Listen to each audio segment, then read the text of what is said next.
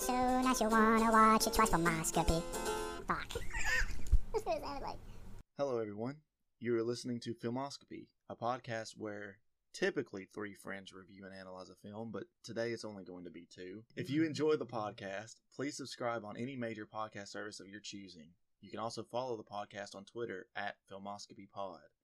On this episode, we'll be discussing the 2000 film How the Grinch Stole Christmas, starring Jim Carrey. Joining me today is Lance. I thought I told you I wanted to be called Pretty Face. You did say that on the last episode. Yeah, and everybody, all the girls at work tell me I have a pretty face, so that's what I would like to go as. And Owen is missing because he quit the podcast in a violent rage. He said that he was done carrying our coattails. He wanted to go out on his own. I'm not sure I said that right. But, yeah, we're looking for a new co-host. No, I'm just kidding. There's no new co-host. Owen has pictures of us naked together, so we can't get rid of them. Yeah, so I guess Owen was busy for this episode. Yeah, he's piled up on schoolwork. Of course, he's piled up because he didn't fucking do his schoolwork. And so you wait to the end of the semester to do your labs and shit. That's what he's doing right now. So yeah, I know that feeling. My boss had him working like yesterday morning, so we worked Thanksgiving together. Mm-hmm. And he had to work this morning 2 to 4, so it wasn't going to work out at all. All right, so just some base information about this movie. The movie was released to theaters on November 17th, 2000. Which is fucking wild. Yeah. I really thought this movie was like later. As weird as that sounds, it feels like a 2005 movie. Yeah, as many times as I've seen this movie in my life, I always kind of felt like it was a 2004, 2005 movie. It is crazy to think that it came out all the way back in 2000. As I told you off the podcast, same year as Hannibal, which is the sequel to Silence of the Lambs, and Anthony Hopkins is like eating on somebody's liver while he's like narrating this movie. He's like, oh, hold on a second. Candy. While he's saying Susie in style wrong. The budget for this movie was $123 million, and it brought in a box office of $345.1 million. Before we get into the plot, I do want to go over some facts about the cast and just some interesting facts about the filming of this movie and actually what led to this movie being made. As odd as it sounds, Dr. Seuss, while he was alive, refused to sell any of the rights for his books, for film, for merchandise, unless he was directly involved in it, which is why we have the animated movies from the 40s through the 70s. Mm-hmm.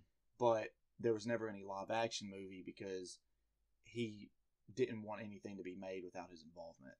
So after he passed away in the early 90s, his widow actually auctioned off the rights to various Seuss properties for movies, music, video games, just random merchandise.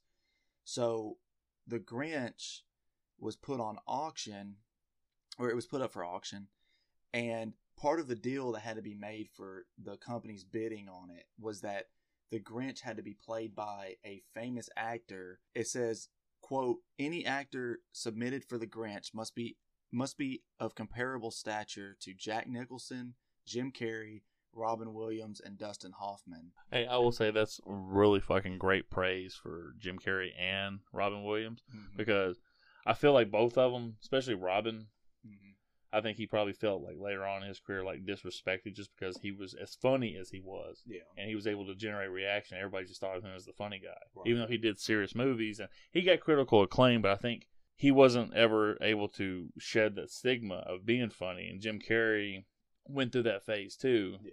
And that's just pretty awesome to put them in that class. Because Dustin Hoffman is regarded as one of the greatest actors. Right. And Jack's a little nuts, but I'm like, he's a great actor in his own sense, but I always feel like Jack kind of plays Jack. Yeah. In his movies. I don't I know exactly what you mean. So, I mean, that's just like, if you watch, like, Jack Nicholson in The Shining versus Jack Nicholson in Batman. In Batman, he's Jack Nicholson. I mean, I'm not saying anything wrong with that. He has amazing facial expressions. Right. Like, he can, like, manipulate his eyes and his face just perfectly. Mm. And Jim Carrey is the master at that as well. And Robin Williams. Yeah. But, so if we're thinking of in my opinion, because I'm a very uneducated movie reviewer now. In my opinion, you have three of those guys who are incredible with their reactions, where Dustin Hoffman is more like the traditional actor, in my opinion. Right. So yeah. Another caveat to a movie company obtaining the rights to make The Grinch was that they would not even consider a director or writer who hadn't at least earned $1 million in the box office. So that was already demanding a higher known director. And actually, several companies put in bids for it. 20th Century Fox pitched a version with director Tom Shadyac and producers Dave Phillips and John Davis. And they proposed... You mean the lead singer of Korn? Yeah, Jonathan Davis. When they had made their pitch, they had actually pitched Jack Nicholson as the Grinch. Was Jack on board, or they were just making this as a pitch? I wonder. Yeah, so Jack Nicholson later on actually did audition for the Grinch, as well as Eddie Murphy, but Jim Carrey ultimately got the role.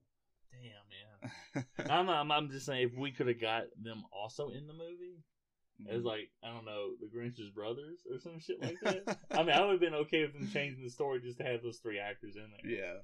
And throwback to last episode with Planes, Trains, and Automobiles, apparently John Hughes even pitched his own version of the movie. Really? Yeah. He was pretty much done at this point, with directing, and he was kind of already in the shadows. I wonder if it's a situation where, because Dr. Seuss is so well known and beloved by a lot of people, I mean, he definitely had his issues and personal views on things. Yeah. The last thing on the actual, when they were making pitches for the movie, Universal Studios came in and made a pitch with Brian Grazer and Gary Ross, but Geisel, who is Dr. Seuss's widow, actually refused the first offer. That's when Grazer went to his producing partner, Ron Howard, to come with him to attend the pitch meetings to help convince her that they should get the rights. He went, they got it. It says, while studying the book, Howard became interested in the character Cindy Lou Who and pitched a film in which she would have a much larger role, as well as a materialistic representation of the Who's and an expanded backstory of the Grinch, which is pretty much what we got. Yeah. They announced the movie was being made in September 1998, and as part of the deal, Universal Pictures paid $9 million for the film rights for both The Grinch and Oh, the Places You'll Go, which was never made. So was that like a package deal? They had to buy both? They didn't have to. I think they probably went in and that was just part of the deal, that they're like, oh, we also want the rights to this, so they worked out a deal for that. It says that Jeffrey Price and Peter S. Seaman. Say that last name again, Cody. Peter S. Seaman. There we go, baby. Both wrote Who Framed Roger Rabbit and Doc Hollywood. They wrote the final screenplay following 8 drafts. Geisel had the veto power over the script, and she objected to several jokes, which included sexual innuendos, including one about a family who did not have a Christmas tree or presents, jokingly called the Whosteins, which obviously is a Jewish joke, and and the placement of a stuffed trophy of the Cat in the Hat on the Grinch's wall, which I guess maybe she didn't like the idea that there was like intermingling of the Cat in the Hat, even though they'd done the Cat in the Hat versus Grinch before. Yeah, it's kind of weird, but they shot the film. It was actually, the whole set of Whoville was constructed on the back lot of Universal Studios behind the Bates Motel set from Psycho. Oh my god, that's so great. Yeah, and there's actually reports that Jim Carrey one day, dressed as the Grinch, came out of the Psycho house and chased people off with a knife. That is awesome. Oh my god. Jim Carrey, I'll tell you one thing, he's awesome. He's kind of goofy. I think he could probably pull off Norman Bates. Yeah. He would have done a better job than Vince Vaughn did in the fucking Psycho remake they did back in '98. I didn't know there was a Psycho remake. Oh my, it is a shot-for-shot remake. No alterations. There's like 3 scenes that you feel like you're on acid that are added in, but they're like what you would see near death. Like when she's getting stabbed in the shower, they go to a scene of a cow in a field, and that's what she sees, like what you're seeing as you go into the next realm, if you will. And then there's like 2 other things that happen like that, but it's literally a shot-for-shot remake. Julianne Moore played the sister Vera Miles. Vince Vaughn played Norman Bates. Viggo Mortensen, I can't remember his name. He played in the Lord of the Rings movies, and he played in a lot of movies. He played Sam, which is the guy dating the girl who got killed in the shower, and her name was Anne. I can't remember her name, but she was an actress that was high profile in the 90s. So it was a high profile thing, but yeah, it was just a shot for shot remake, and it wasn't as good as the original. Just because you didn't do anything different. Yeah, that seems kind of bizarre. I can't imagine Vince Vaughn being Norman Bates. That's such a weird choice. I mean, I feel bad for saying that because Vince Vaughn's a good actor. He's went on to do great things. He just didn't come across as disturbed as you're supposed to be when you're playing Norman. Right. You know, you've already seen him in like the funny stuff and doing the things he's done. I think he had done Saving Private Ryan at that point. I think he's in that movie. Yeah, he is in that movie. But it was just one of those things. It just didn't fit. Like, I don't know. Something about Norman is like, you know, something's supposed to be a flip switch, and he turns into, you know, what, like, all of a sudden, like, he's happy-go-lucky, he's kind of shy, and he's nervous, but all of a sudden you start talking about his mother, and he flips, and he gets all aggressive and stuff like that. And Anthony Perkins was incredible, which we'll be doing that movie in about, like, a month and a half, so, yeah. Psycho 2.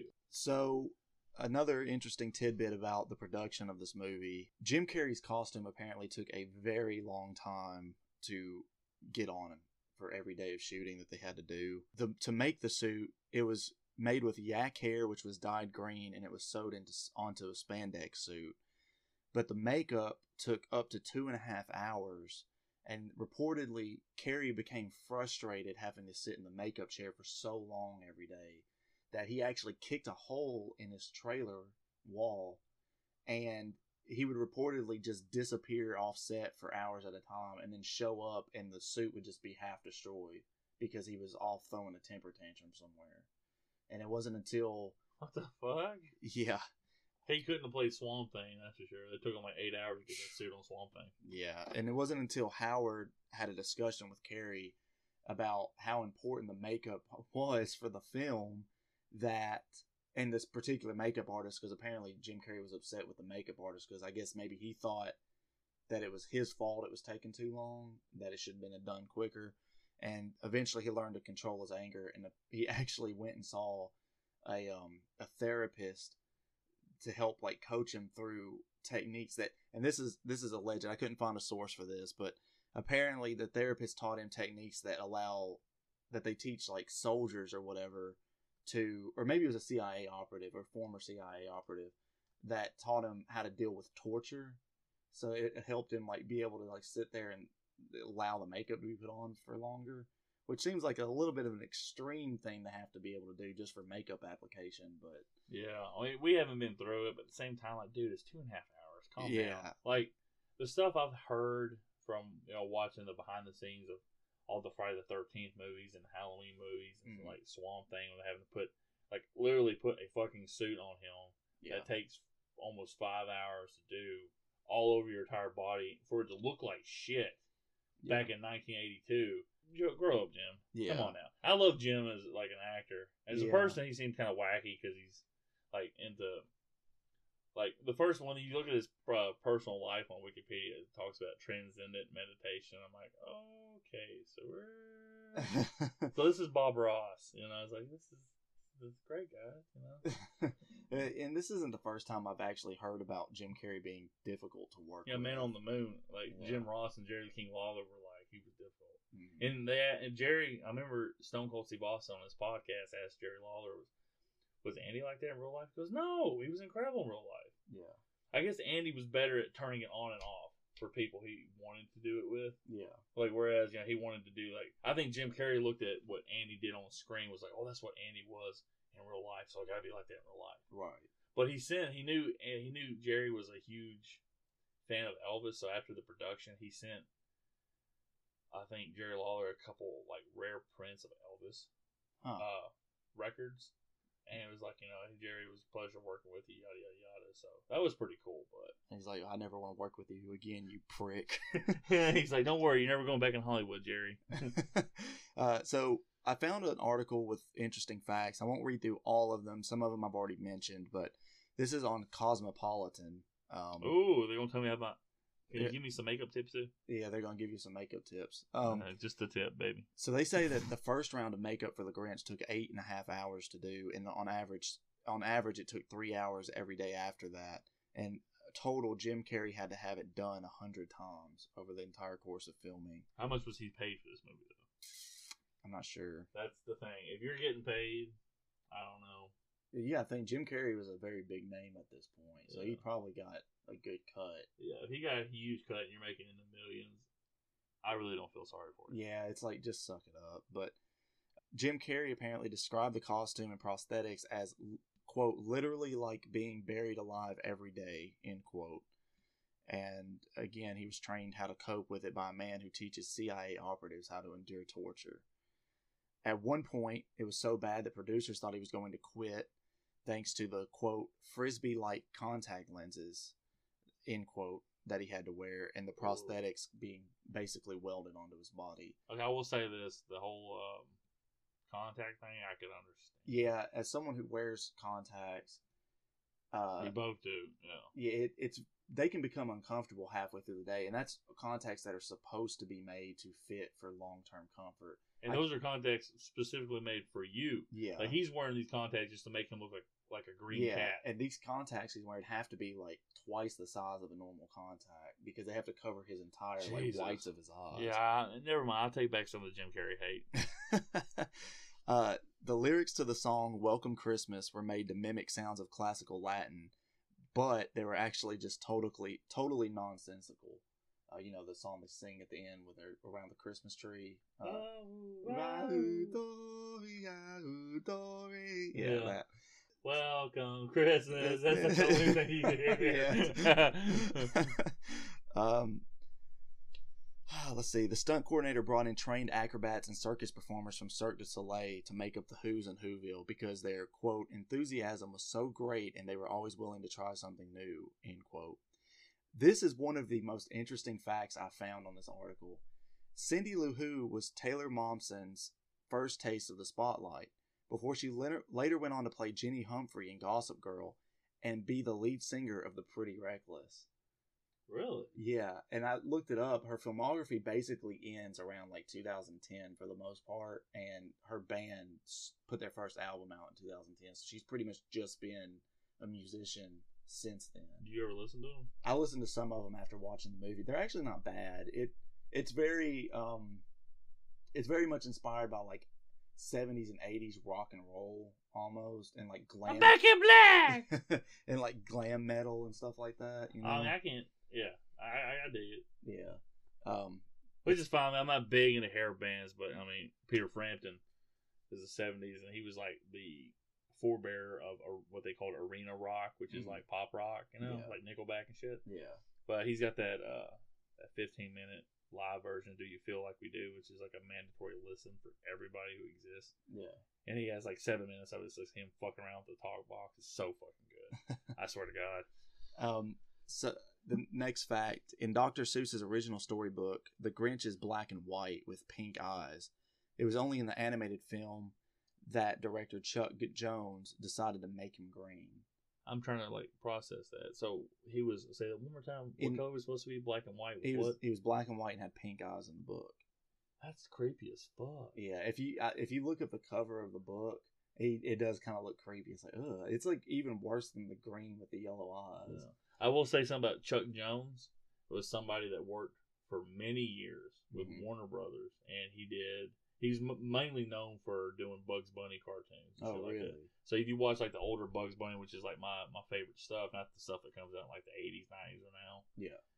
But he directed a lot of that, a lot of Wile E. Coyote, Roadrunner, Daffy Duck, did a lot of that stuff. He's either billed as Chuck Jones or Charles Jones, which is his birth name. But you look at a lot of the old Looney Tunes, that were the good shit. Yeah.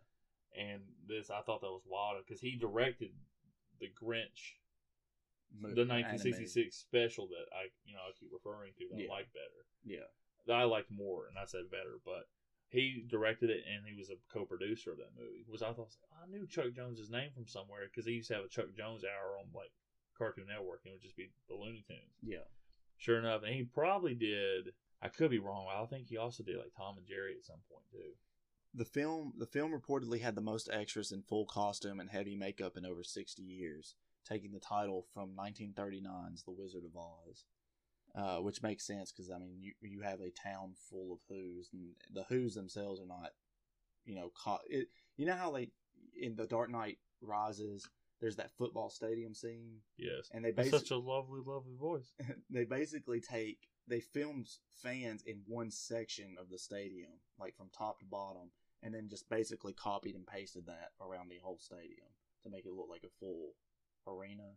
Oh, okay. But, for something like this, you see all these Who's walking around and everything. It's actually people. Actual people. One last thing, because I don't know if we're going to cover it, but on the 66, I'm just looking up the 66 animated special. Mm-hmm. Boris Karloff was the narrator in The Grinch's voice. He was Boris Karloff. He was Frankenstein. Yeah, he was the legendary actor mm-hmm. from the 20s and 30s into the 40s, doing the Frankenstein character. He did the Mummy. He was the first Mummy Imhotep. Yeah. And I don't know what this exactly means. Just reading off this, it says, in 66, Chuck Jones produced and directed the TV special How the Grinch Stole Christmas, featuring the voice and facial models based on the readings by Boris Karloff. So I'm assuming like the Grinch's face was drawn based on Boris Karloff when he was reading the lines and shit like that, maybe. Yeah, maybe. Because, think about that big ass smile he does and shit like that. I mean, Boris Karloff had some wrinkles in his fucking face. Yeah. I just thought that was fucking wild. I forgot that he had done that. And then, of course, you have Anthony Hopkins, who at this point is probably well known as Hannibal Lecter, doing the readings for the live action, which is kind of cool. So. Yeah. Nightmare Before Christmas is Tim Burton almost directed the film, but he had a conflict with the 1999 film Sleepy Hollow, so the role went to Ron Howard instead. So that tells me that when they made the pitch, they brought Howard along to help persuade Geisel to, sell the rights. Yeah. And then Burton was asked to do it, but Sleepy Hollow got in the way, so they, I guess, convinced Ron Howard, because Ron Howard apparently did not want to actually work on this movie. He liked the Grinch story, but he didn't care to necessarily work on it. And I guess they persuaded him. Maybe he thought that the original was as good as it's going to get, and they shouldn't do this. Maybe, maybe that's something somebody else has said on this podcast. I'm not going to name who. Pretty face. The director was so thankful for Jim Carrey's patience that he came in at 3:30 a.m. one morning to put on the Grinch suit with full makeup. Jim Carrey initially thought he was a stunt double that looked nothing like him. Which is fine. I'm just sitting here thinking it shouldn't be that hard to put the stuff on Ron, because Ron's bald as a rat. Mm-hmm. So you just put all the stuff like on Ron's head. It shouldn't be that hard just to peel it right off. Like, all right, Ron, calm down. I wonder if you said her name was Giselle, the widow of Geisel, sorry. Something. I'm not sure. It's spelled Giesel, but I'm not sure. It was almost like Giselle Bundchen, like Tom Brady's wife. But I was sitting there thinking, like, maybe when they brought in the Ron Howard, and she went, Opie Taylor, you got the movie. Just because that's what she remembers him as, doesn't know he's a director. She just thinks of him as Opie Taylor from an Andy Griffith Show. In Happy Days. Hey! I can't remember his character in Happy Days. Damn it. So, the last fact that Sunday, Monday, Happy Days. Sorry. The line, 6:30 p.m. dinner with me, I can't cancel that again, was actually improvised by Jim Carrey. Some of these things in this movie is actually funny. I just was like, I can't cancel that again. There are several parts in this movie, watching it. I watched it this morning because I like to try and watch it the day that we record, just so it's as fresh as possible in my head. Mm-hmm. But there were several parts that had me laughing. Oh. And when he gives those kids the saw, he goes, "Come on, run, chop, chop!" And then that's when I fell asleep. So I'm not gonna have much to say on the plot of this movie, but you've seen this movie before, though. Yeah, it's been a long time ago. I remember, like, when you say lines, I'm like, oh yeah, I remember that. Yeah, I like it when they're going up to the. Well, we'll get into the plot. Yes, which actually we're about to get in the plot now. As far as the actors go, the most notable actor is Jim Carrey. We talked about Momsen, who grew up to be the singer of Pretty Reckless, and Anthony Hopkins was the narrator. The only other actor in this movie that I actually recognized was Martha May. She plays Leonard's mom in The Big Bang Theory. Oh, okay. So that's the only other person that I actually recognize out of that. Oh, Deep Roy is in this movie. Really? Yeah, he's a worker in the post office. I think he's credited as being like the postmaster or something. Oh, okay. So interesting. Yeah. Well, yeah, it's funny when you look back and you notice these people. Like, plot begins, you get the pan in, it zooms in on the snowflake, and inside of the snowflake is the town of Whoville. That it's just a normal day on the town. You've got, let's see, it starts off. It tells you, it has Anthony Hopkins narrating like the Whoville thing. Yeah, he's narrating. It shows him just talking. They go down the Who's and they talk about the Grinch. And it shows 4 of them. What's the main girl's name? Oh yeah, it's the teenagers. They're going up on the mountain. Yeah, she's with them though, isn't she? No, you talking about Cindy Lou? Yeah. No, it's her 2 older brothers and their girlfriends. Okay. And they go up on the mountain because they're going to try and see the Grinch, because you hear the legends, and they the door opens and you see this big massive head comes out, yells at them. They're like, they fall down the mountain, and it's just his dog barking in a big microphone behind it, make it sound like he goes, "Good job, Max." Yeah. So that happens, and then the Grinch decides that he has to go into town for some reason. He goes, "Yeah." He says something about I need to up my social life or something like that. And then he does that little smile. He actually does the Grinch smile that way, which was fucking great. Yeah. And then, of course, he's got a mask on. It looks like Bugs Bunny, almost. It's just like a little... it's this little mask. He has a little string on. He pull up. He's got these big teeth. And that's when he hands those kids that saw. He goes, "Come on, run. What are you doing? Go faster." Yeah, and he makes his way to the post office, where the first part that actually made me laugh is in the post office. You see that Cindy Lou is there, and because her dad works at the post office. But the Grinch sneaks into the mailroom, and he's sending out basically letters that you wouldn't want to get in the mail. It's like jury duty, jury duty, jury duty, blackmail, pink slip, eviction notice, and or he hears that Cindy Lou is walking into the room, and he hides. He's hiding up in the corner in the ceiling, and his mask falls off onto the ground. So he jumps down and he scares her, and she falls. Well, into she looks down, and they look at each other. They go, "Ah!" Oh yeah, that's right. Jim Carrey or the Grinch is like screaming, and then she's like, "You're the." And he goes, "The Grinch." Oh, I love that part. The Grinch. And he scares her. She falls into the package sorting machine, I guess you would call it. It's and then he's gonna walk away. He goes, "Oh, it's a job well done." Yeah, and Max Max bites him and basically trying to. It's interesting because Max is basically used as sort of his moral compass when he doesn't have one. Yeah. At the beginning, before he goes down to Whoville, he pulls the X-ray in front of his chest, and he says, "I took off half a size, and this time I'm going to keep it off." So he saves Cindy Lou. He's about to leave, and Cindy Lou thanks him for saving her, in which makes him stop, and he turns around and he says, "Saving you? I just noticed you weren't properly packaged, my dear." So he wraps her up in wrapping paper, and her dad walks in to find her in there. When he leaves the post office, he puts the mask on, but he flicks the string back too tight, and he's like, "Ow!" As he's like walking away, He snaps it on his face. I thought that was pretty good. And then that's when I dozed off on and off throughout this movie. So I'm a bad podcast host. I felt this movie was a little too long for an hour and 44 minutes. That's my opinion. I think there are definitely moments that could have been shaved off. I think.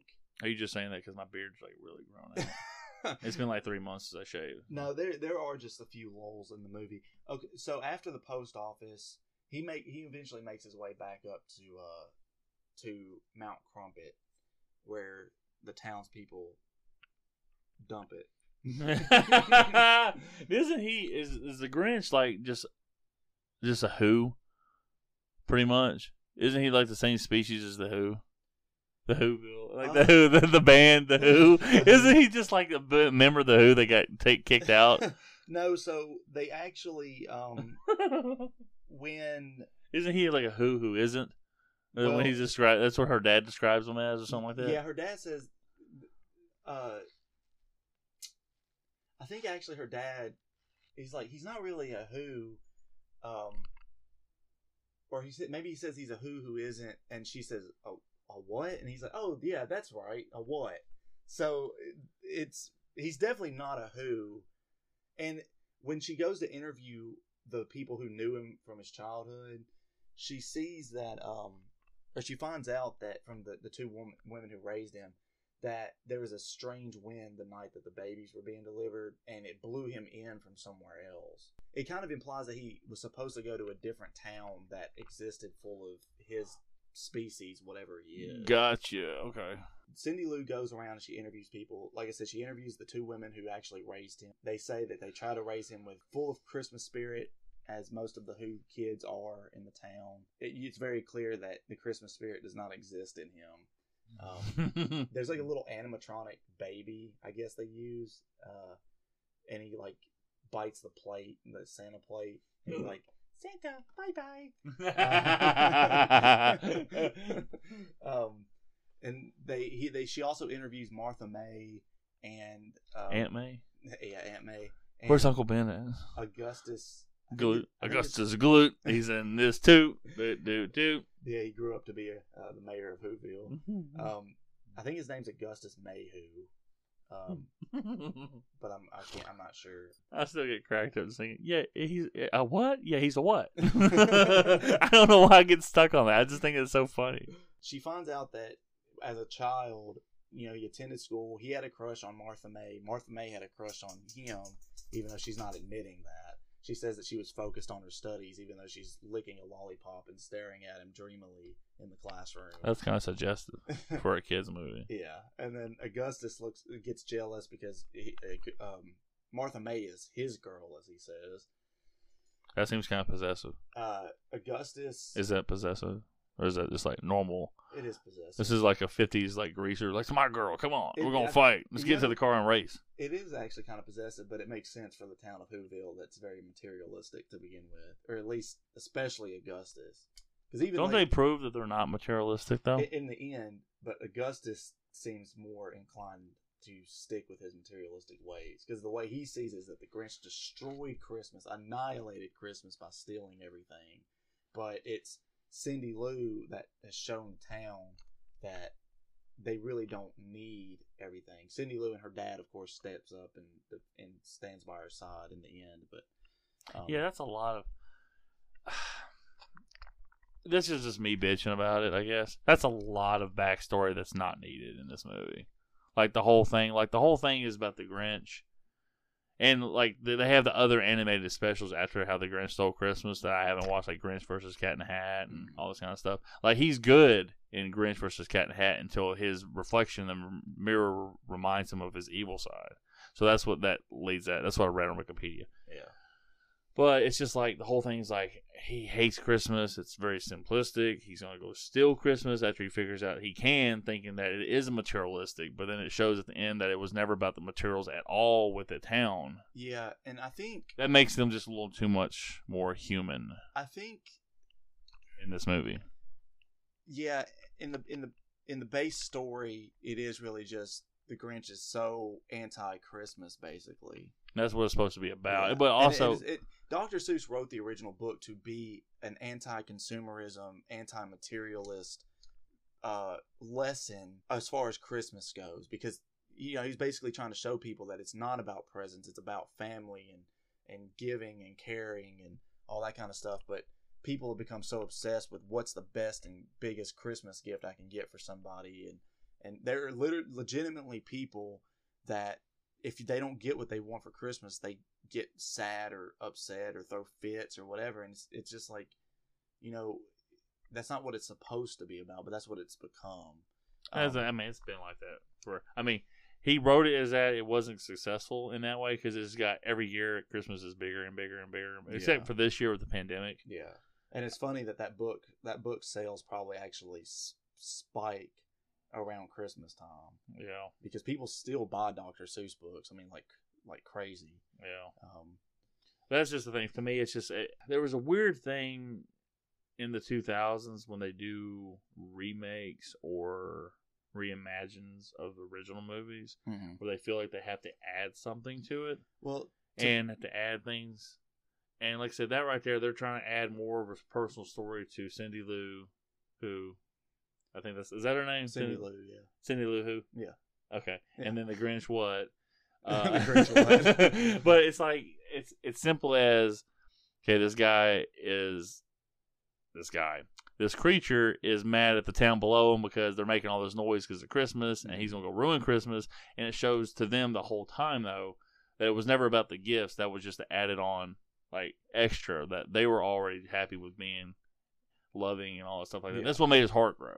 So this right here, it's like, I mean, I get the whole backstory of the Grinch, but adding on to, well, he had a love interest and all this other stuff seems really unneeded in my opinion. It's unnecessary, but I think if they were going to make a feature film, they had to do it. They had to do something to extend it, because the original story would have only taken half an hour to get through, you know. Yeah.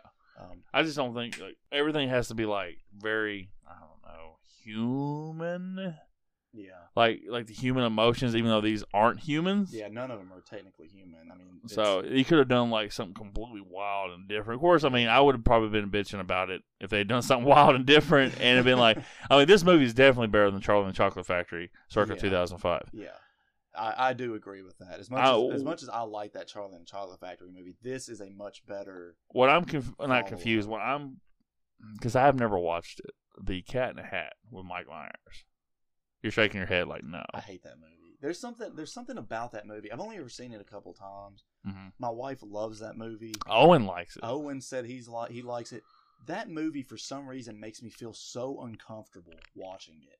And I think it may just be the way Mike Myers looks as Cat in the Hat, because he is very much a giant walking, talking cat, but there's too many human features in his face, and it's so off-putting. So you think he looks like a furry? Is that why you're uncomfortable? Well, at least furries have actual animal faces on.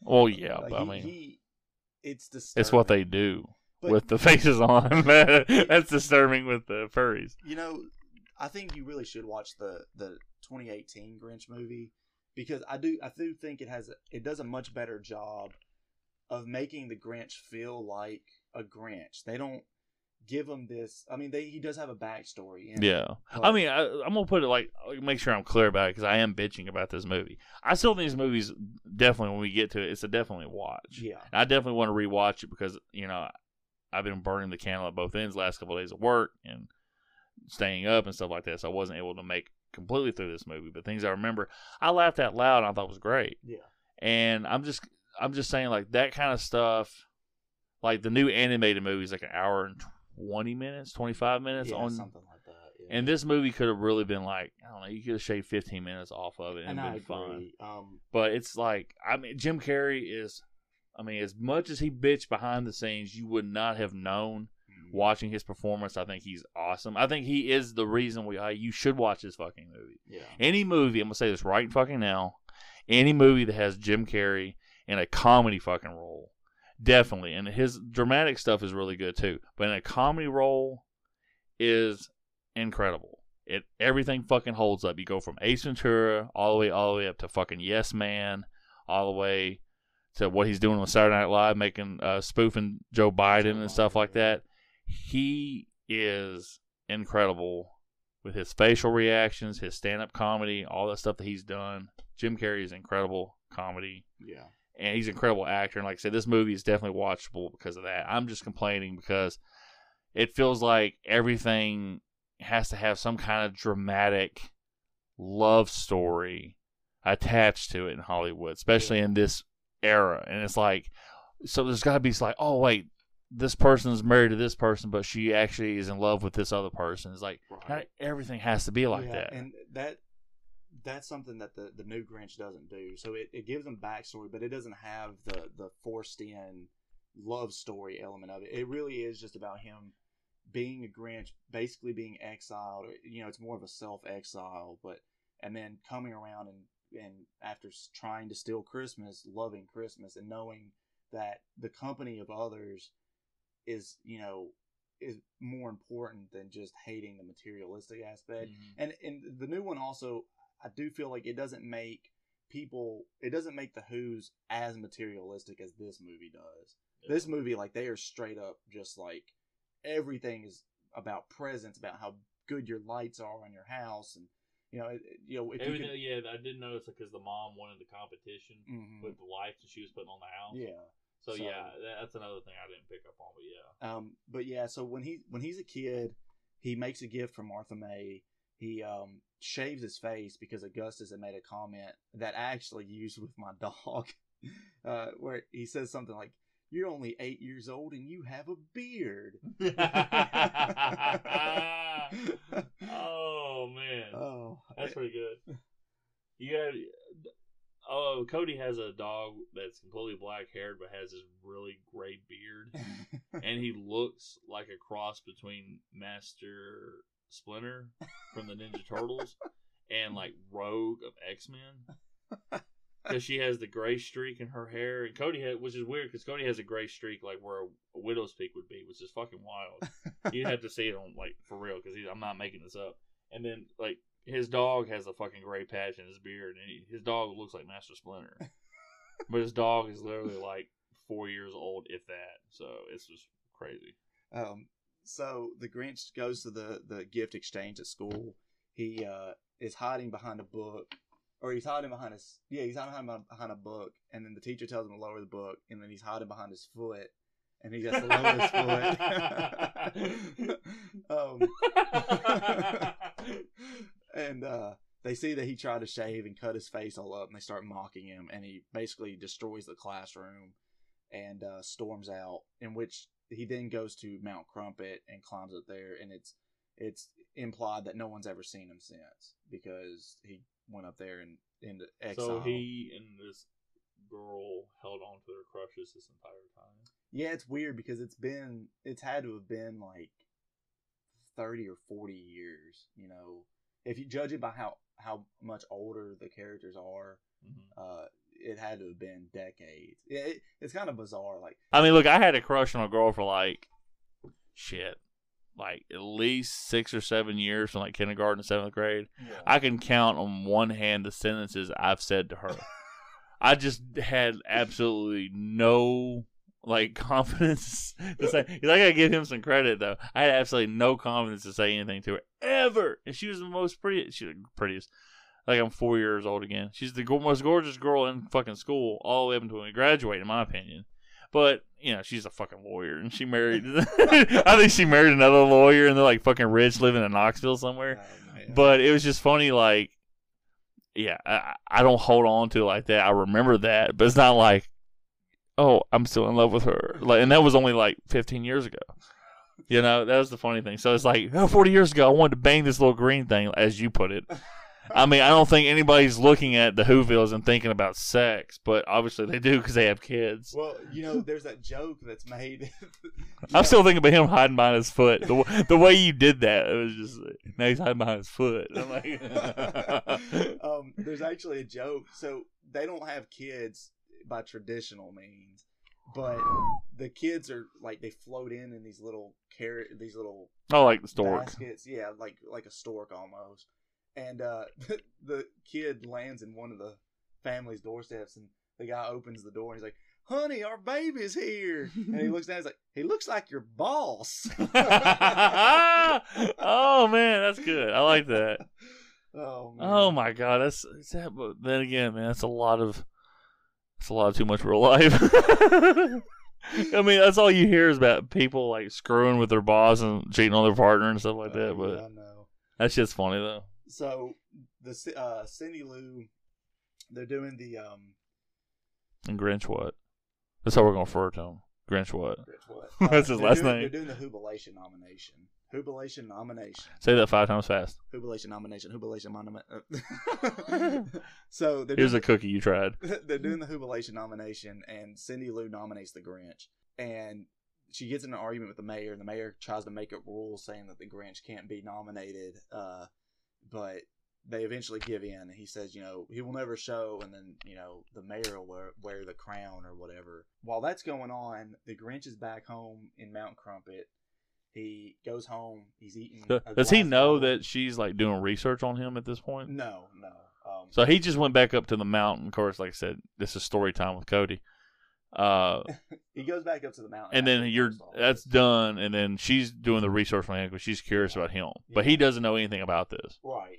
She's only doing the research because She feels kind of bad for him. Yeah, because of when he saved her at the post office, I guess. So she thinks there's some kind of redeeming quality to him that is just completely overwritten by what everybody else says about him. Yeah. So yeah, that's basically it. And she just tries to build the thing. I think in her mind, if he's made the Cheermeister, it'll help like raise his spirit some and make him a nicer person, and maybe change the opinion of the town. But he's in this mountain. Except for that one special lady. He eats an onion raw. He doesn't. No, he does that in the beginning though. Before he goes down. The onions in the beginning. He eats it and rubs it on his armpit too. Because we need to get up my social life. Yeah, the glass bottle is what he's eating when he gets back to the mountain. And then he's like, I don't even know why I bother going to the town. I have all the company I need right here. And he starts talking to his echo, and doesn't he get in like an argument with the echo? Yeah, he goes. Then he's like, how are you? And the echo's like, how are you? And he's like, I asked you first. And he's like, he yells out, I'm an idiot. And the echo's like, you're an idiot. And then he's like whispering. He's like, whispering like, fine, I'm not going to talk to you. And that way the echo won't bounce back to me. He's like, you're an idiot. I love that, man. That's great. Oh, man. So Cindy Lou goes up the mountain, and she's going to give the invitation to the Grinch, who, at this point, I guess the jubilation stuff or the celebrations have started in the town, and there's music, so he's trying to drown out the music. He's like putting screws and stuff in blenders, and when she walks in, he's getting his head smashed by like a cymbal monkey, and he tries to intimidate her and scare her, and nothing works. She gives him the invitation. He doesn't want to go accept the nomination or the award until she mentions that it's an award. And then he's like, an award? And she's like, and Martha May will be there. He's like, oh, really? And he's like, was anyone crushed? She says that the mayor was upset by it, and it gives him just a big old smile on his face. He drops her down the chute. Then he's like debating with himself as to whether or not he's going to go. And he's like, but what would I wear? And he snags a tablecloth off a table that's got a bunch of pots and pans and stuff on it. He walks away. And then he comes back and like knocks all the pots and pans off the table. Oh god! And he basically just wraps it around his waist like a skirt. And Max barks, he's like, "It is not a skirt; it's a kilt." And he finds the yodeler on top of the mountain and takes the the overall type things. There's a certain name for them, but I can't remember what they're called. But he takes his clothes. And he's still debating with himself. And he's like, what if it's all a cruel prank and all this kind of stuff? Max drops him down the chute that he drops Cindy Lou through when he happens to be standing on it. And as he's falling down, he's like, maybe I should flip a coin as he's like going down the chute. And right as the mayor is about to accept the award because the Grinch hasn't showed up, the Grinch flies out. He bounces off of a drum, off of a banner, and then his face plants in between the breast of Martha May, and he's like, "Hello, Martha." It's funny that he would actually recognize her after all this time. Oh yeah, it's weird. Maybe he's been creeping on her this whole time when he makes his visits to town. Maybe. He accepts the award.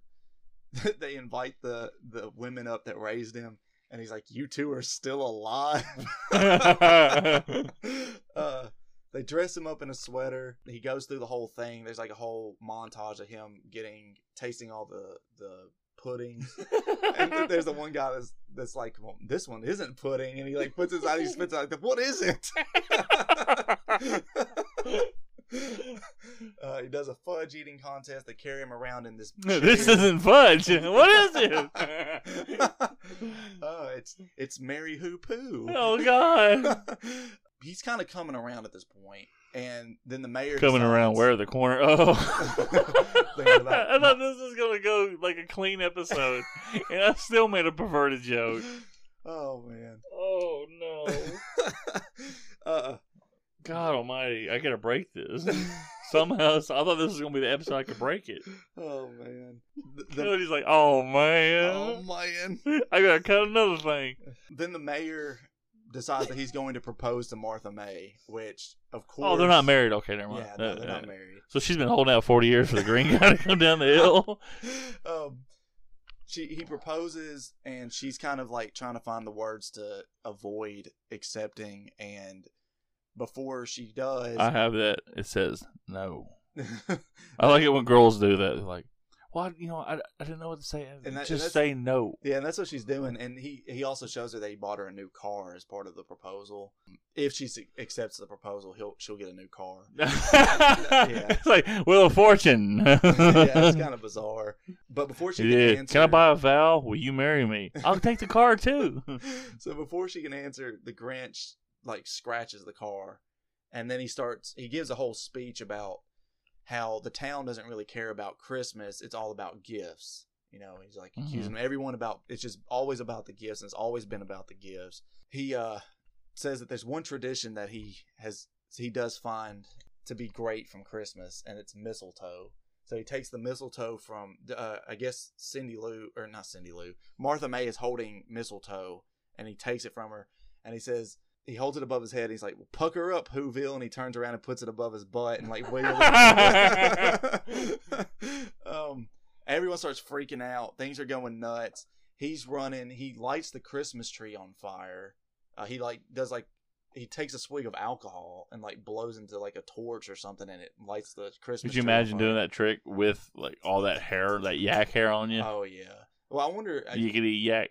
I wonder if they actually had him blow any fire, or if it was just. I mean, it was a stunt double, but the stunt double was wearing. Yeah. They probably had somebody that does that little trick for the circus do it, but they're having to wear all that yak hair. Maybe yak hair is inflammable. Yak hair looks like something comes off your butt anyway. One of the funniest moments in this whole section when everything's going crazy is when he finds the tiny car and he kicks the two people out of the car, and he's like scoot over, and he's like about to sit on them, and they're like and like run out, and then he's driving it, and he rolls the car, and he's like run, and he's like cutting out running, and it's just this tiny car. It's like no bigger than like your typical RC car, but it makes like a giant explosion that zooms out over the whole town. There's this huge explosion that happens from that little car. Is the Grinch yelling "run"? Yeah, he's like doing like a slow mo run away from it. Yeah, I'm gonna definitely rewatch this movie. So he goes back up to the mountain. The town is all, they're upset because all that stuff went down. The mayor blames Cindy Lou for it. And what a jerk off. Yeah, so the Grinch back in the mountain decides that he's going to just take Christmas away from him. So he goes through the whole thing of making a costume, working on the sled. He puts like rockets on the sled or whatever, and they're playing How the Grinch Stole Christmas. You're a mean one, Mr. Grinch. Yeah, you're a mean one. And I think it's Jim Carrey actually singing this version of it. Which I love this version of it. It's so funny, and this isn't pudding. This isn't pudding. I was just thinking about you, the way you told it, and then picturing Jim Carrey doing it, because obviously I was asleep during that scene. But it just cracks me. He's like, what is it? Like his eyes just get all wide. Well, his mouth is full because he's like chewing on all this different pudding. He's like, what is it? And like spits it out. This isn't pudding. So it's something in my basement. He's making all the stuff. There's a part where he's testing the sleigh. He's the crash test dummy for the sleigh, and he crashes in the wall. He's like, oh, well, the airbags are a little slow, and right after they go off, and he's like, but this is what these tests are for. So they get the whole thing done. Got a great rendition of the song, and it's time to go steal Christmas. So he goes in. A lot of this, the narration by Anthony Hopkins is from the book. They actually fit the entire book in this movie, like all the entire like story itself. Anthony Hopkins, of course, narrating it all, but. He goes in and he steals the last can of Who hash and the roast beef and all this kind of stuff. Oh, the Who hash. I was like, what kind of hash are we talking about? Like corned beef hash or the hash that people smoke? Well, I don't know. They never really specify. What if the Grinch, he's like, just pulls the hair off his body and he smokes that? Like that's he just regrows his own hash off his body. Be like, I got a bunch of. That's why his eyes are so yellow. He's always fucking high as a kite. He looks like the Grinch is like a demonic cat. Yeah, he is. Is what he looks like. Because the Who's are supposed to be smaller than what they look like in this. They're like regular size, like his size. Like I think in the animated special, they're like a lot smaller. He's supposed to be like more of a like chest head above them all or something like that. Oh, that reminds me. There was in the beginning when they're mentioning the Grinch being spotted on the mountain, and there's a newspaper clipping, and it's like he's in like the Bigfoot pose where he's like singing. They take a picture of him. That's awesome. So yeah, he steals everything. He's at Cindy Lou's house at one point. She wakes up and he puts the tree in front of him because she catches him when he's taking the tree away, and he says that he's taking the tree back to Santa's workshop because there's a light that just won't light. And she believes him.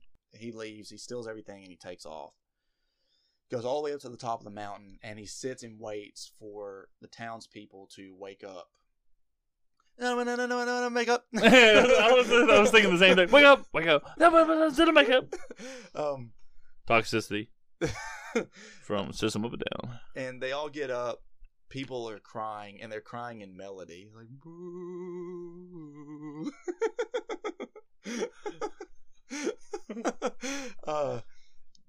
There's a.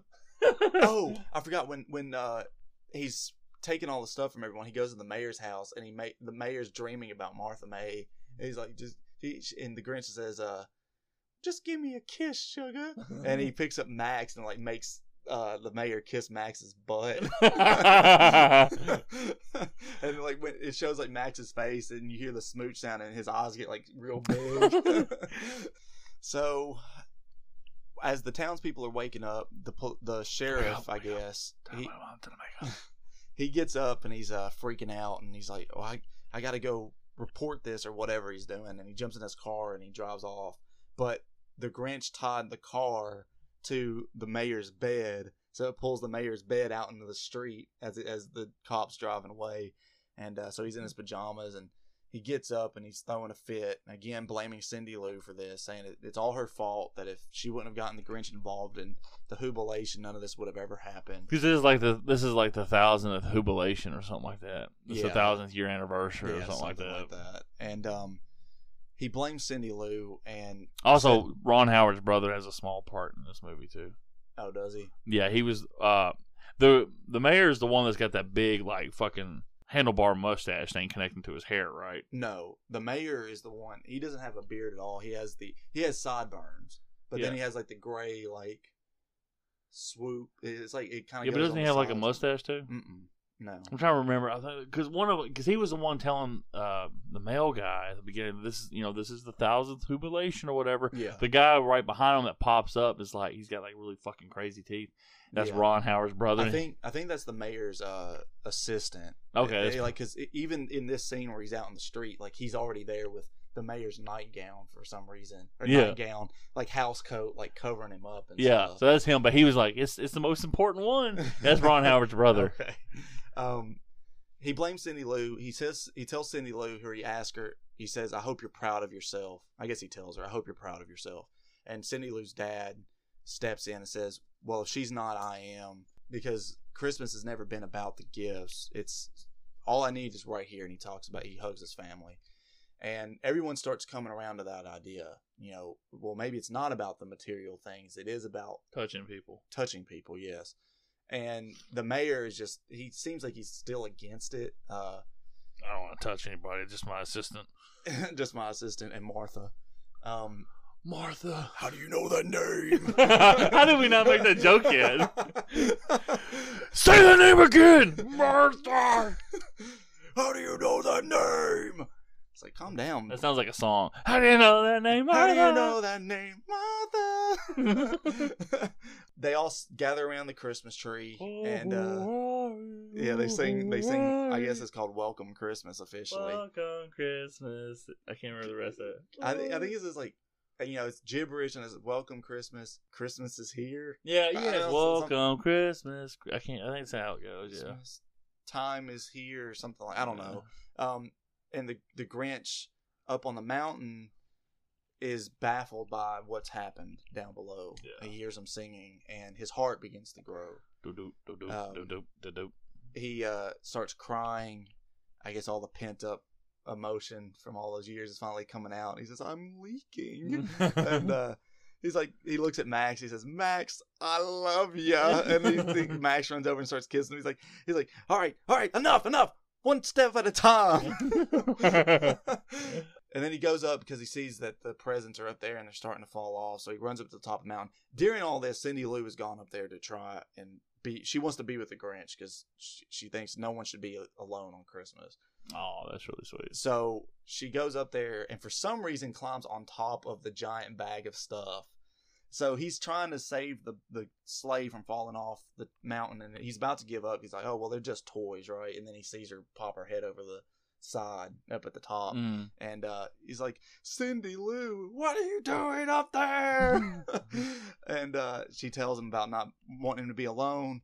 He gets all emotional. He finds the strength to bring the sleigh back up. I can't remember if he lifts it above his head in this one or not. That's what he did in the cartoon, the original. Yeah, I think he He's does like, it in this one dude. Yeah. And then they ride the sleigh down the mountain. The Grinch is skiing behind it. He's like holding onto a rope, and he eventually gets thrown up to the front of the sleigh. And there's a line in this, and I think I heard it right. She tells him something like, "Are you okay?" He's like, "What's there to be sad about or upset about or something? The sun is bright and the snow is bitching," or something like that. And I was like, did I hear that right? Snow is bitching. There you go. I'm gonna use that. Like, the snow is bitching, guys. Just look outside when it's real bad snow. Man, the snow is bitching today. They try and use the brake. The brake breaks, but not in the way you want it to break. It breaks off, and they go into the town. Martha May and Cindy Lou's mom try and stop the sleigh with a string of lights, and it doesn't work. They finally do get stopped. I think they gently bump into a building to finally stop, and the mayor tells the officer to arrest the Grinch, and the Grinch says something like, arrest me, beat me, spray me with pepper spray. But the Grinch apologizes, and the mayor said, "Did you hear him?" He said, "Yeah, I heard him. He said he was sorry." And then somehow the police officer's like, "Yeah, everything looks to be accounted for." How can you tell? It's just a giant sack on the sleigh. I roughly know about what's in everybody's house around here. So, they're all happy. Martha May climbs up on the bag, gets her ring out, and gives it back to the mayor and says that her heart belongs to someone else. And the Grinch does a little happy dance. He goes to shake the mayor's hand and says, "No hard feelings." And when the mayor shakes his hand, he pulls him close and starts laughing in his face. And then the Grinch joins them as they all circle around the Christmas tree again and start singing "Welcome Christmas." And I don't think in this one it shows them eating dinner. It might, but I can't remember for sure. I remember them eating dinner in the original. I think they eat dinner at the end of the newer one. Oh, the newer one, okay. Yeah, so I think in this one it ends with them all around the tree, and it zooms out, back out of the snowflake and all that kind of stuff. Gosh. And that's the end of the movie. As far as if I would recommend this movie, I would definitely recommend it. It has a few flaws, of course, but It has a few claws, too. Yeah, a few claws. No Santa Claus, though. Except for the Grinch claws. I think that it's still funny. It still has its laugh out loud moments. Jim Carrey does an excellent job as the Grinch.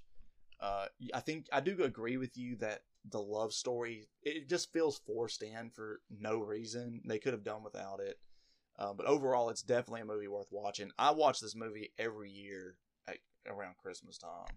And I've watched it pretty much every year since it came out in 2000, even though I didn't realize it was that old. Yeah, it's just wild. I mean, think about this. Chocolate Starfish and Hot Dog Flavored Water, which is an incredible album of classical music, that was also released the same year. Just think about the context, Hannibal came out that year. Yeah. Chocolate Starfish came out that year. And it's crazy. Hybrid Theory came out that year.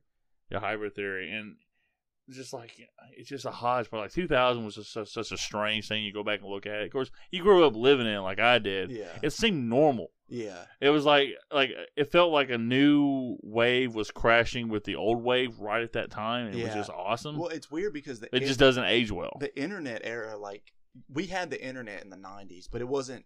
The internet era really boomed. Oh, disconnected. Yeah. Damn it, Mom! Hang up the phone. The internet era really like started to like blow up at that time too. Yeah. So it's weird, and it ruined professional wrestling. Yeah. In '99, you know, you had people freaking out about Y2K and all that kind of stuff. Yeah, but then he gave us Y2J.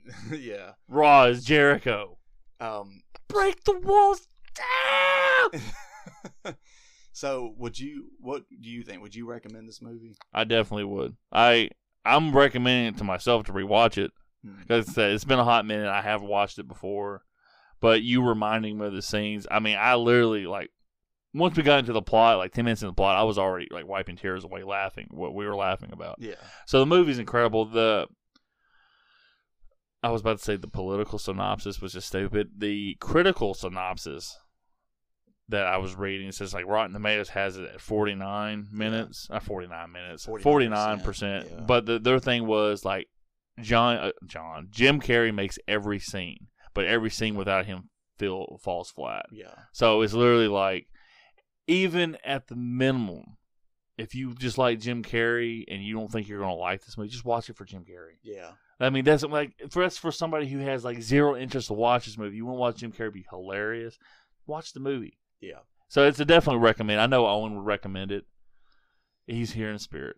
R.I.P. You know, you talk about the critical reviews of it. I actually read a quote from Roger Ebert. Hey, isn't that the esteemed critic that gave up Betsy Palmer's address when she did Friday the 13th? Yeah, the nut job. Oh wow! So what did he think? I'm curious. He hated the movie, and he said that I think he was the fat one. There's like if you watch it, there's like one that's kind of bald. The other one had like really dark hair, was really fat. It just looks like somebody you want to punch in the face. Both of them. But I've always gotten the impression they were both kind of just like movie snobs. Yeah, that's what this whole thing is. I mean, technically, I guess we've become that.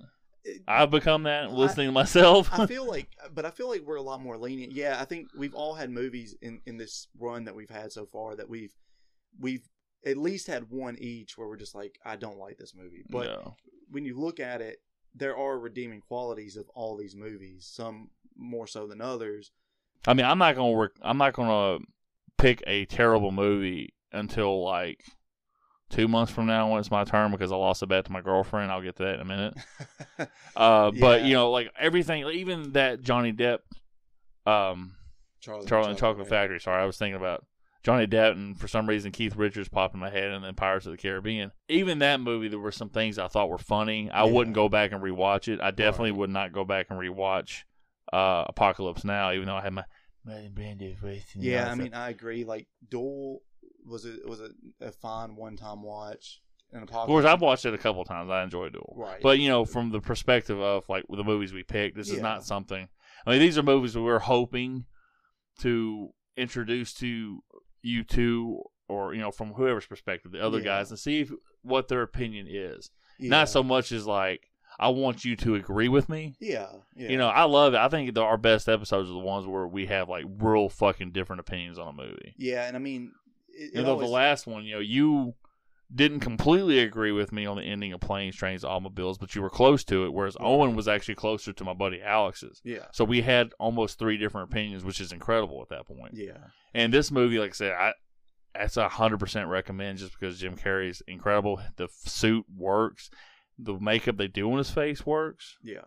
And it's all these little one-liners you're talking about. It's fucking hilarious. And then Jim Carrey, he can only pull it off. Him or Robin Williams are the only 2 guys that can pull off the one-liners and make it just sound like, I can picture Jim saying it, and that's why I'm laughing. Yeah. If you're just saying it like you don't know who Jim Carrey is, you're like, Well, I mean, that's not that funny. But you know who Jim Carrey is. You're like fucking dying at that point. 6:30 p.m. dinner with me. I can't cancel that again. And he's looking at his little book and everything too. And I'm just picturing him grabbing the tablecloth off and walking off and then coming back and knocking all the pots off and everything.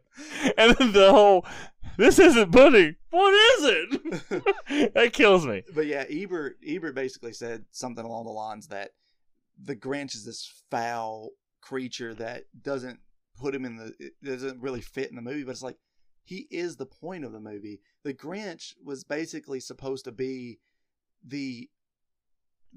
a physical formation of the lack of Christmas spirit. Basically, that's what he represents. Mm-hmm. Now in this movie, not so much.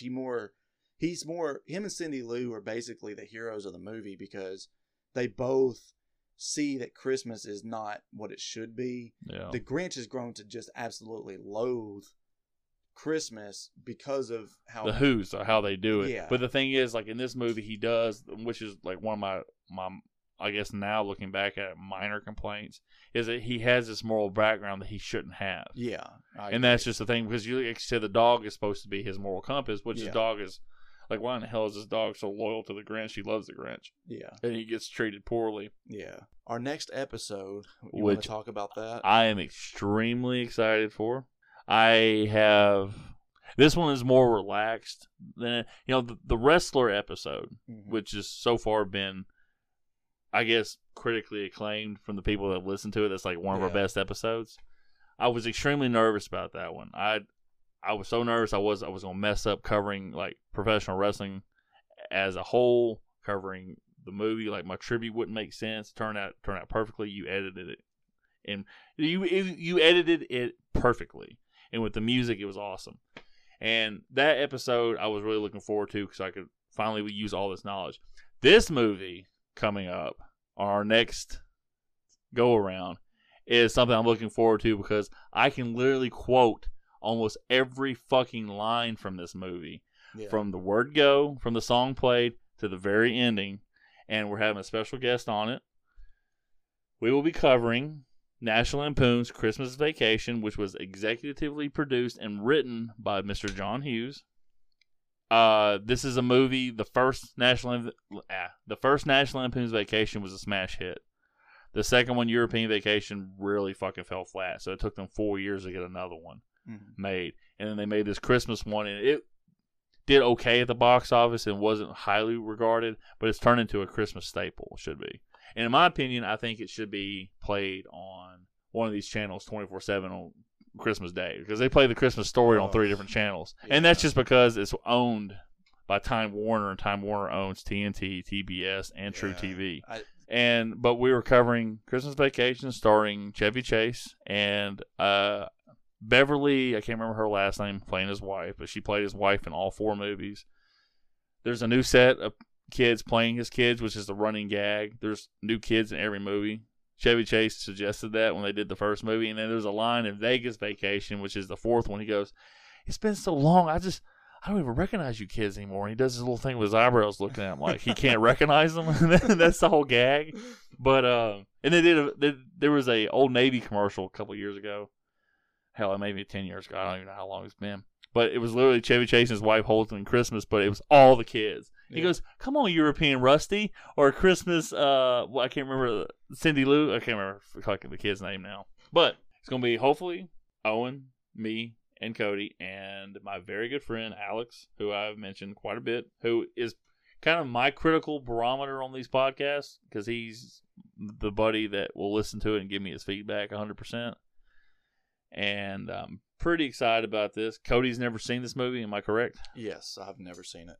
Owen has seen it and come around to it. I remember him saying that on one of these episodes, he said that he thought the opening was like what the movie was going to be animated. Because the animated opening is incredible. You're going to think, wow, that's actually pretty well done. Yeah. But yeah, this movie was really awesome. I'm glad you suggested it. It's a bummer that Owen wasn't here. And also the movie I lost a bet on. So this is going to be the movie you pick after. This is going to be after Psycho 2. Our second rotation after this, Yeah. because this is the end of our rotation. Next rotation starts Christmas Vacation, Right. and then Owen's gonna do whatever. Then your next movie, We never know what Owen's gonna do until like 3 days before we have to record it. or 3 minutes into the recording, we're like, "What the hell? We already watched this movie." Owen's like, "Kung Pao onto the fist." No, Owen, don't you want to do Home Alone? Oh yeah. So my next movie is gonna be Kung Pao Pao onto onto the the fist. We get to recording. We're doing planes, trains, and automobiles. Because our editor forgets to put in a disclaimer at the end. Yeah. But no, so we got Christmas Vacation, Owen, and then your next movie. Which will be Saw. Saw, okay, Yeah. thank goodness, because I've got that. And then my next movie is going to be Psycho 2, which is awesome. And then whatever Owen does, and then whatever you're going to do. Which I think at that point I'm going to do Big Daddy. Okay, which is a great movie. And then the movie after that, so we're talking the 7th movie after this episode drops. Yeah, so that's literally 14 weeks. Yeah, that's going to be fucking Twilight. Seriously? I lost the bet to her. Oh my god. And she wanted me, and Alex even thinks it's going to be a funny, You know, it is going to be a funny episode because me and Carrie, who's a friend of mine, he's your critical barometer on these things yes, too. There's a part from toward the. Have you ever seen that movie before? Hell no. There's a part toward the end of that movie, which I'm not going to ruin it for you here, but Cody, I mean, come on. we would. You're going to ruin Twilight for me? I want you to see the moment and be like, this has to be the moment he was talking about. There's a moment toward the end of the movie, toward the very end of the movie, that Carrie and I still to this day make fun of because it's just so dumb. But you'll probably see. All I'll say is it takes place in a hospital room. Okay. That's all I'll say. I can't wait for this. This is, it wasn't your wife obsessed with Twilight at the time? Yeah, she My girlfriend was at the time. I wasn't dating her at the time. Yeah, she would watch these movies constantly, and I'd watch them with her a lot, just because so we just because Cody was whipped. And I will say I've read those books too, and I think you know what, I'll say it. Stephenie Meyer gets more crap than she deserves for those books. They're not the best written books in the world, but they're not absolutely awful either. I just think they're too mushy. Like, it's so much about the romance and not enough about the bromance. Yeah. About the bros. How about the romance between the brothers? It's not enough about the vampires. I actually enjoy those books more when they dive into like the vampire lore of that world. Yeah, because that shit's cool. Yeah, like there's a whole like faction. It's almost like if you would Lin Kuei. Imagine the the faction wars for MKX. Lin Kuei, Brotherhood of Shadow. It's almost like like a mafia commission. Yeah, it's sort of like that, but it's a group of vampires that kind of like they have rules for all of them to follow. I don't know the ratings of the movie. Twilight feels to me like a PG rated Underworld. It might be PG-13, but PG-13. I can't remember. But if you watch, in Underworld, the first one might be PG-13. But if you watch that, it's a war between the Lycans and the vampires. Well, yeah, the first. And there was a romance between the first Lycan who could go back into being a human with the daughter of the vampire leader at this point. Which the Lycan stuff doesn't show up until the second movie. The first movie, it's purely. No, you see, it's all. They call them Lycans. The werewolves, and there's something special about Lucian. No, yeah, I'm talking about the Twilight movies. Do they call them Lycans in Twilight? I think they're just called. Well, shit, they may just. I don't know if they just call them werewolves or if they have doggies. Some Hey, look at the doggies. Yeah, we turn into puppy pups.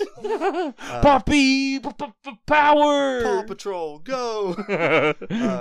Yeah, I can't remember what they call them, but the werewolf stuff doesn't show up till the second movie, unfortunately, because the first movie's so focused on. Because that's when Jacob. Jacob. Yeah. No, that's his name, Jacob. The werewolf is Jacob.